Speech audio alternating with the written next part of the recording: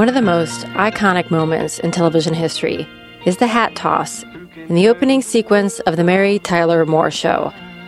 The show was set in Minneapolis, yet hardly any of it was filmed there, except for that opening. And suddenly make it all seem worthwhile. Well, it's you. Mary Tyler Moore and a film crew descended on Minneapolis in the middle of winter 1970 to film the sequence.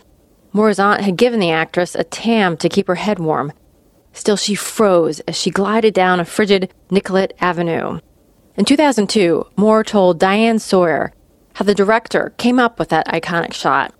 And he said, you know what would be a good idea, Mary? Go out in the middle of the intersection and take that tam off and throw it in the air. It was so cold I couldn't protest. The words weren't forming, so I did as I was told.